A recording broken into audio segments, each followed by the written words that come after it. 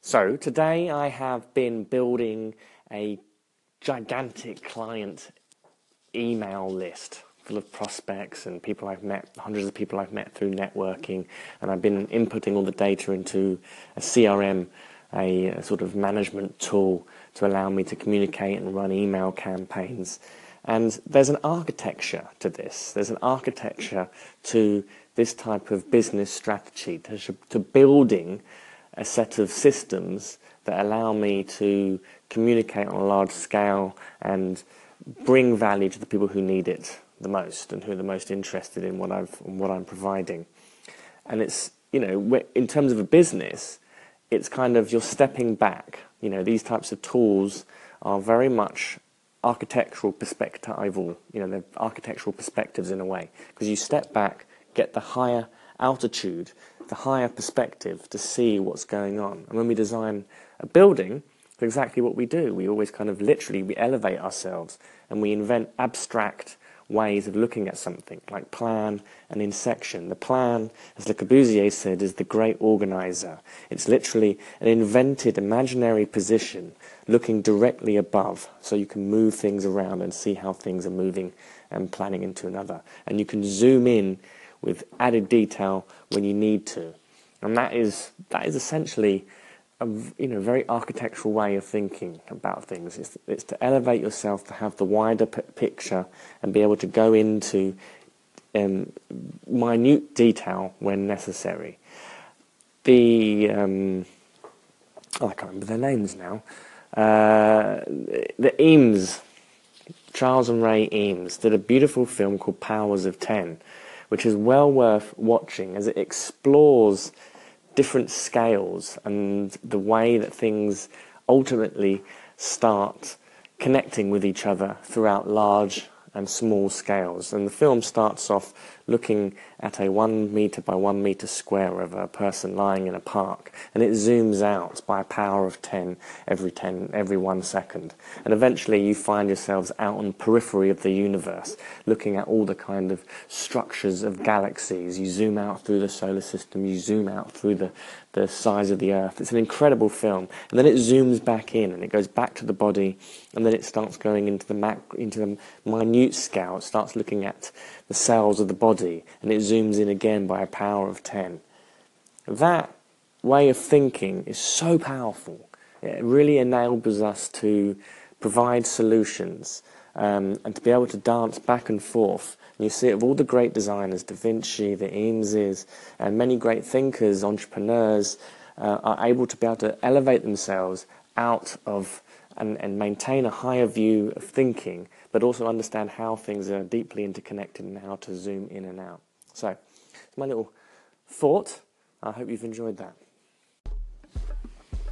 I'm back! It's been a while. I haven't used Anchor for a little while. I've kind of taken a bit of a hiatus from social media, and now I am back in full force.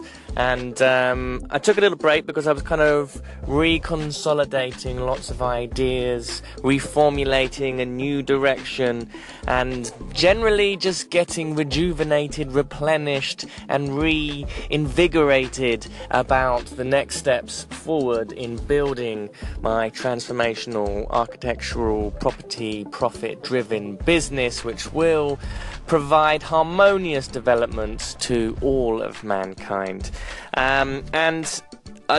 What I am doing at the moment is actually, I'm in the process of writing a book called The Entrepreneur's City, and it's very much about a new generation of conscious entrepreneurs who see starting a business not only as a means of producing income, but as a way of social contribution, as a way of producing the lifestyle and the freedom that they want and that they want for other people. And it's this new wave of entrepreneurialism which is kind of becoming more and more mainstream, that the younger generation are kind of questioning our sort of industrialized methods of education, do I need to go to university and study some bullshit subject for X amount of years? I need to get into the workplace, where people who haven't been at university are now, got a higher wage than, those with degrees. It's very, very fascinating. And also, there's self-education, there is the internet, there is this wonderful set of resources and technology which allows anybody with enough hunger, drive and direction to really capitalize on, and that they can direct their own learning into very powerful ways, and you can create businesses and profit in the process of doing that. And that really starts to change the game of how people relate to their home life, how people relate to their jobs, and what people are creating. And it's going to have an impact on our cities, on our built environment. And I'm very interested in how we can be on that journey ourselves of conscious entrepreneurship. I know a lot of people here are on that journey of starting a business, and it's a very kind of self-fulfilling, interesting, awakening, self-actualization process in itself. And I'm interested in how our built environment will need to cater for that and support that kind of new, I'm going to call it enlightened entrepreneur, a new generation of people. Anyway, so I look forward to kind of keeping you updated about all the things I'm doing. We're going to have loads of interviews on here, conversations with people. I've seen that they've got a new interview aspect to Anchor, and I really look forward to kicking ass and talking to lots of you online. So I'm really excited by this new generation of conscious entrepreneurs, a kind of mindfulness in business, a kind of adhering to creating companies that are spawned from the seeds of deep-rooted values of well-being, a commitment to civic responsibility, a kind of engagement with, let's call it, the harmonious development of mankind. There's a lot of these aspirational things which really help define a business, make it more unique, and ultimately in the long term will cause them to be more profitable.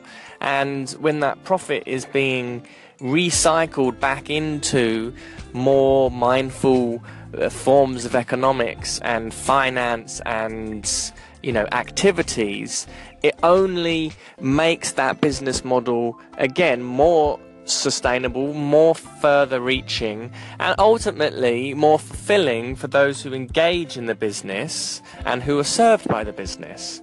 I think it's absolutely brilliant that we were watching today. I was in the pub. It wasn't a pub, it was a Vietnamese restaurant rather.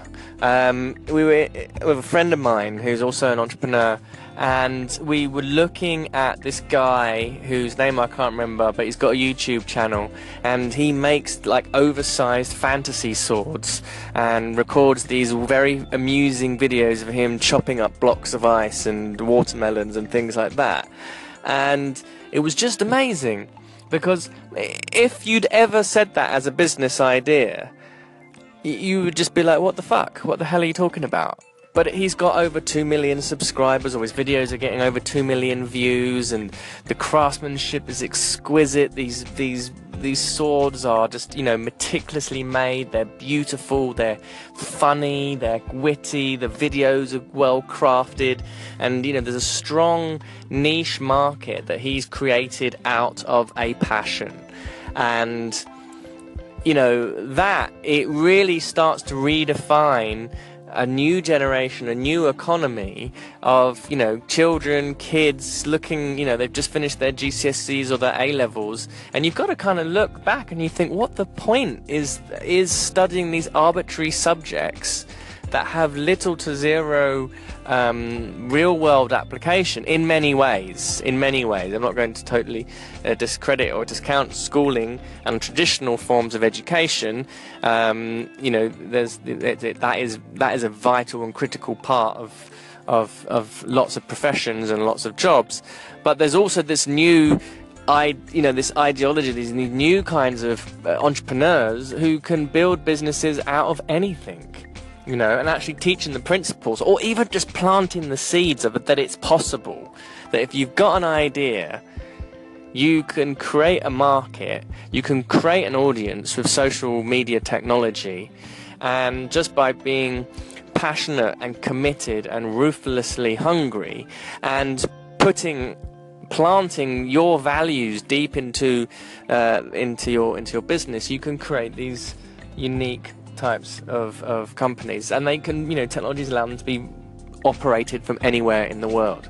Now, how we start catering for this generation of people in terms of built environment and property will be another discussion. I was listening to something yesterday that was quite fascinating.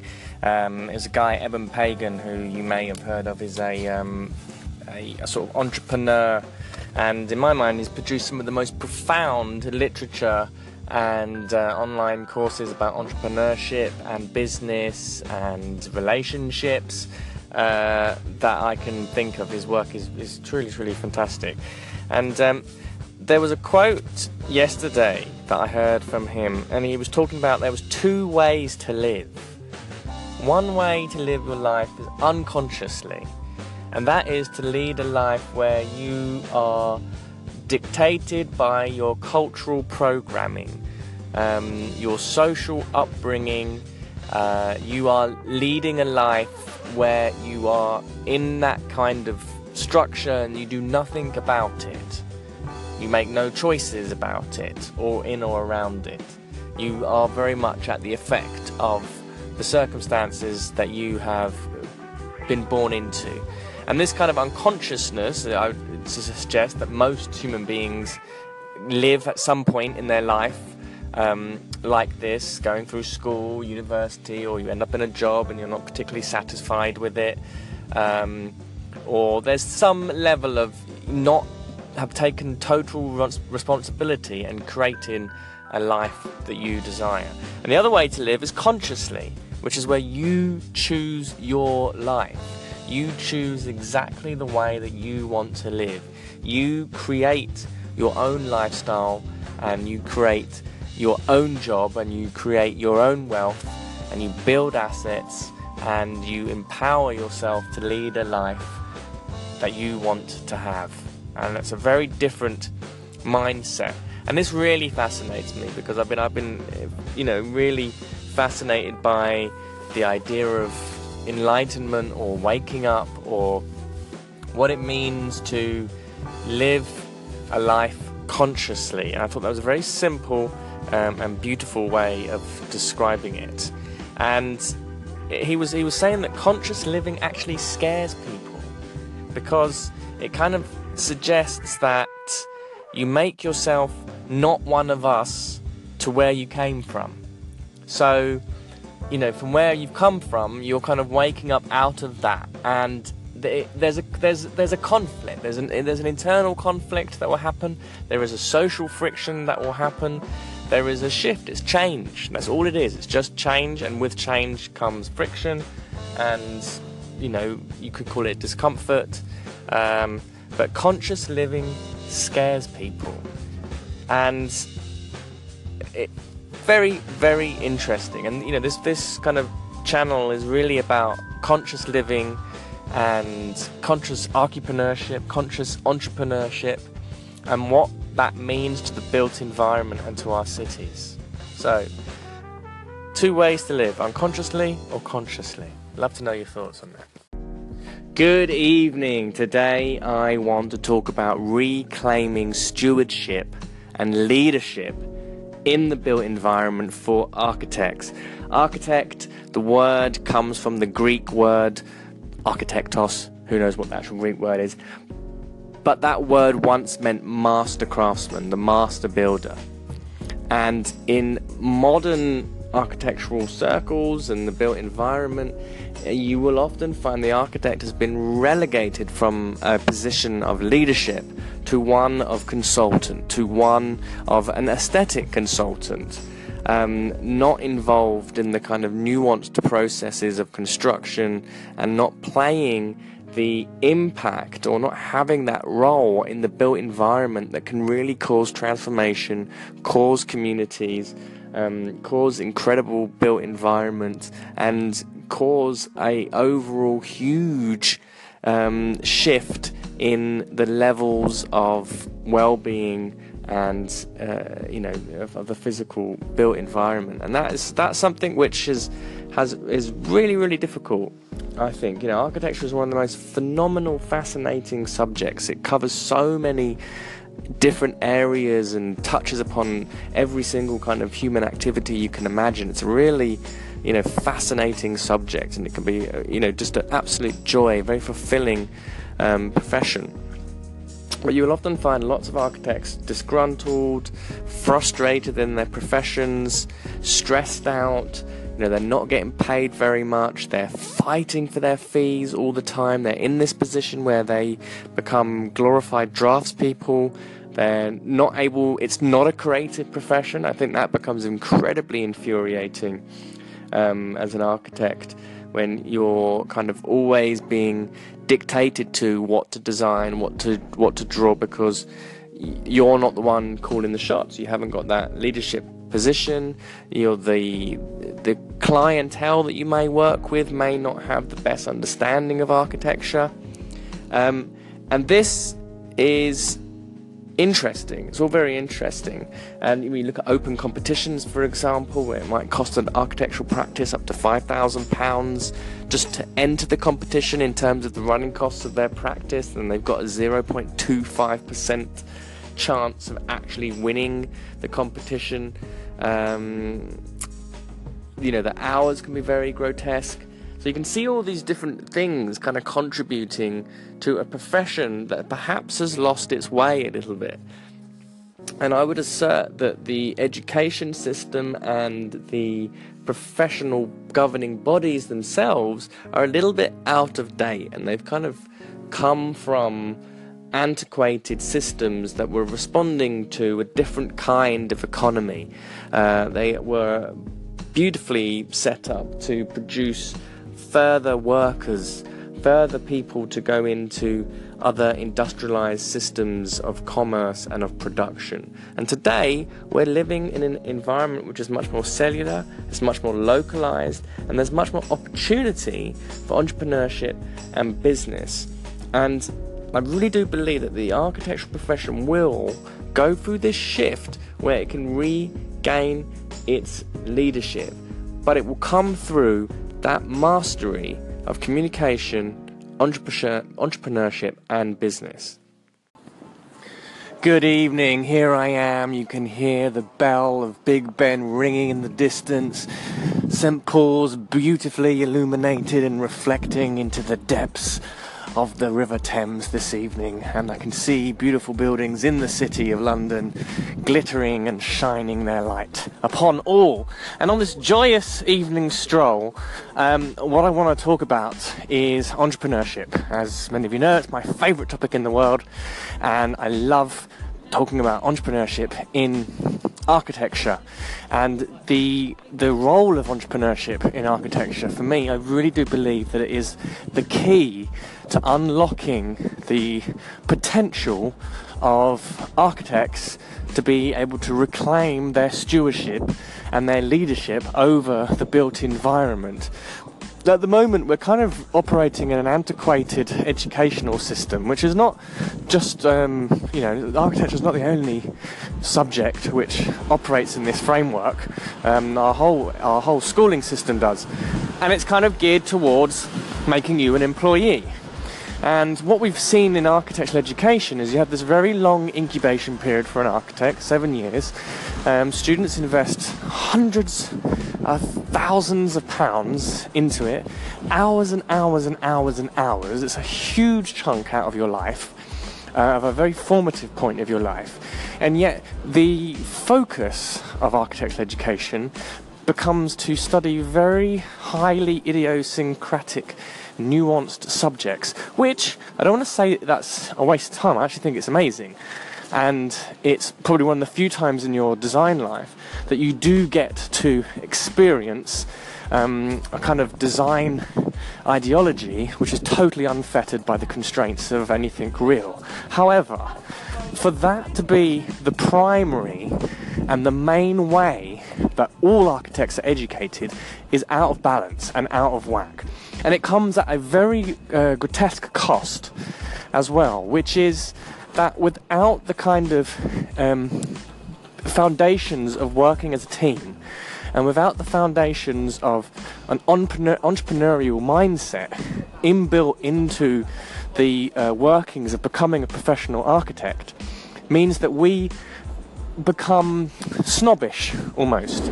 Architects become reluctant to engage into talking about sales, about marketing, about the costing of a project. And ultimately the financial and economic force is the defining force of the built environment. And for architects not to be fluent and fully conversant in that language of finance, in the language of taking an idea and execute it themselves, raising the capital to do it, is troublesome. And it also kind of, it works hand in hand here with communication, and a particular kind of communication which is collaborative. Now, architectural education is a very individual pursuit. Hours and hours and hours often spent working, delivering something, and there's a whole load of kind of working mindsets that are kind of unhealthy that get built around that. And on occasion you will do some sort of collaborative exercise, and you do have crits and things like that which kind of get you talking, but by large and large it's a very unusual way to deliver a project when compared into the working environment. And try and take it, and I speak from my own experience, trying to work and run a practice like the way I worked as a student is a fucking nightmare. It's a very painful experience and a painful existence. So, entrepreneurship, entrepreneurial mindset is critical, even if you don't want to run your own business. Because we're seeing now, as well, larger, well-established practices who are passing the baton on as their founders retire to individuals who perhaps have never had any entrepreneurial spirit or entrepreneurial endeavors, and now they're going to be the heads of certain companies. And that entrepreneurial drive is a requirement of architecture, because you've got to win the work. And without the skills and the ability to win the work, there is no architecture. Hello, good morning, Ryan Willard here, and I want to start the day by talking a little bit about this new generation of digital nomads and digital public space and what that actually means. And we're living in a world now where people are more transient. We're redefining this relationship between our physical space. We're redefining the relationship between ownership of property, how properties can be owned, and also there's a new market emerging with, who are redefining this relationship, who have different wants and needs, and there's opportunities there to really cater for something different. One thing I'm a big proponent of, big believer in, is microhousing and tiny living and living more simply. And I think microhousing philosophy really at its heart is a kind of with high levels of design. People can live in smaller spaces. They require less physical space, if they require a physical space at all. People are often checking in and living a transient lifestyle, where it might be from Airbnb place to Airbnb place, or these online entrepreneurs who are running a business from a laptop and will holiday here in Bali, they will holiday there, they will keep on traveling. There's a market, there's a new sort of model there emerging for people. Maybe it's perhaps more like a membership model, where you pay for a membership and you're able to have access to lots of different properties around the world. I know of people who are kind of doing that. They do swaps with their properties. I want to live in Paris for 6 months. Why don't you live in my place for 6 months?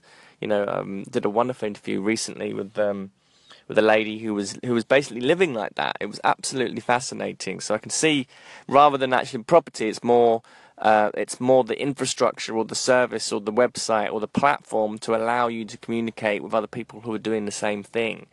So we start to see a kind of a digital public arena, and it will shift the way that our built environment operates. We can see, office blocks in London under permitted development are allowed to be changed to residential, and that's allowed is that they don't need to go through the formal planning procedures, which has given rise to developers grabbing hold of these office blocks and building smaller apartments than space standards would normally allow. And so obviously, because it's not gone through planning, they can get away with it.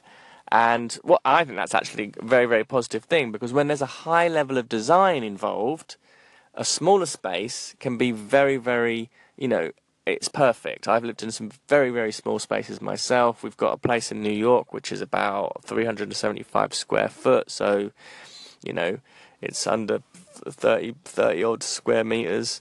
And pretty small spaces. I've lived on Narrowboat before, which was about 18 square meters. And obviously I spent a lot of time in monastic living, because a lot of my design work is working with monastics and monasteries, and that's a real deep passion of mine, where the monks live in kutis, which are very, very small spaces. And as a whole, I could go on, I probably will talk at length about this ideology of the small space, how it relates to our human physical bodies, and how digital online culture is meaning that we are doing away with physical possessions, and we're creating this new kind of spatial requirements. Have you ever wondered how buildings get made? It's quite a beautiful process in a lot of ways, and in a lot of ways it's a very frustrating process. It's very repetitive, and there's always a rush. There's always a desire to want to have the solution. And the solution and the thinking only comes about through doing it, through actually drawing it, through modelling it, through having the conversations with the client. You can't imagine a building in your mind. Well, as you get more and more skills, and you can focus your attention, you can start to crystallize images more clearly in your brain. But for me, anyway, I've always found that I need to draw it out. I need to think about it on paper. The thinking doesn't exist in the mind only. The thinking has to be expressed in something physically, because ultimately the building is going to be a physical thing. And this process can be very, very long. It can be very repetitive. It's an iterative process. It means that you draw it once and you're like, okay. You draw it again, you're like, okay. You draw it a third time and you're like, actually, why don't I do this? Oh, I see. Why don't I move that there and that? You draw it a fourth time. You know what? That doesn't work. I'm going to go back to that operation. Oh, we've gone back and forth, around and around and around. I used to work for a guy called Nicholas Grimshaw, who used to liken the process to being like a spiral, and the solution becomes slowly moving inwards on this spiral until you get to the final point, your destination, the design solution, as it were. So it's a really interesting process. It's very long, it's very iterative, but it's very similar to what lots of other processes, like, for example, an entrepreneur, the way that entrepreneurs may release a product. You see the evolution of something like Google, and I remember listening to an interview with the founder of Google, Sergey Brin, or whatever his name is, and he was talking about how they were always keen to have, they were never in a rush to have people experience Google, because they knew that they kept on refining it and getting it better and better. And the later that somebody experienced Google, the better that Google would be. So it would have gone through that iterative process. And it's the same thing. Products go through iterations. They get refined, they start understanding their user base more, and they become more focused, and they begin to excel. And design process, architectural design, is exactly the same. So I'll leave that there. I'm going to keep you updated today with, I'm just sitting in my studio this morning, doing some drawings and delivering on a project. So each time I have a little thought, I'm going to post it to you guys.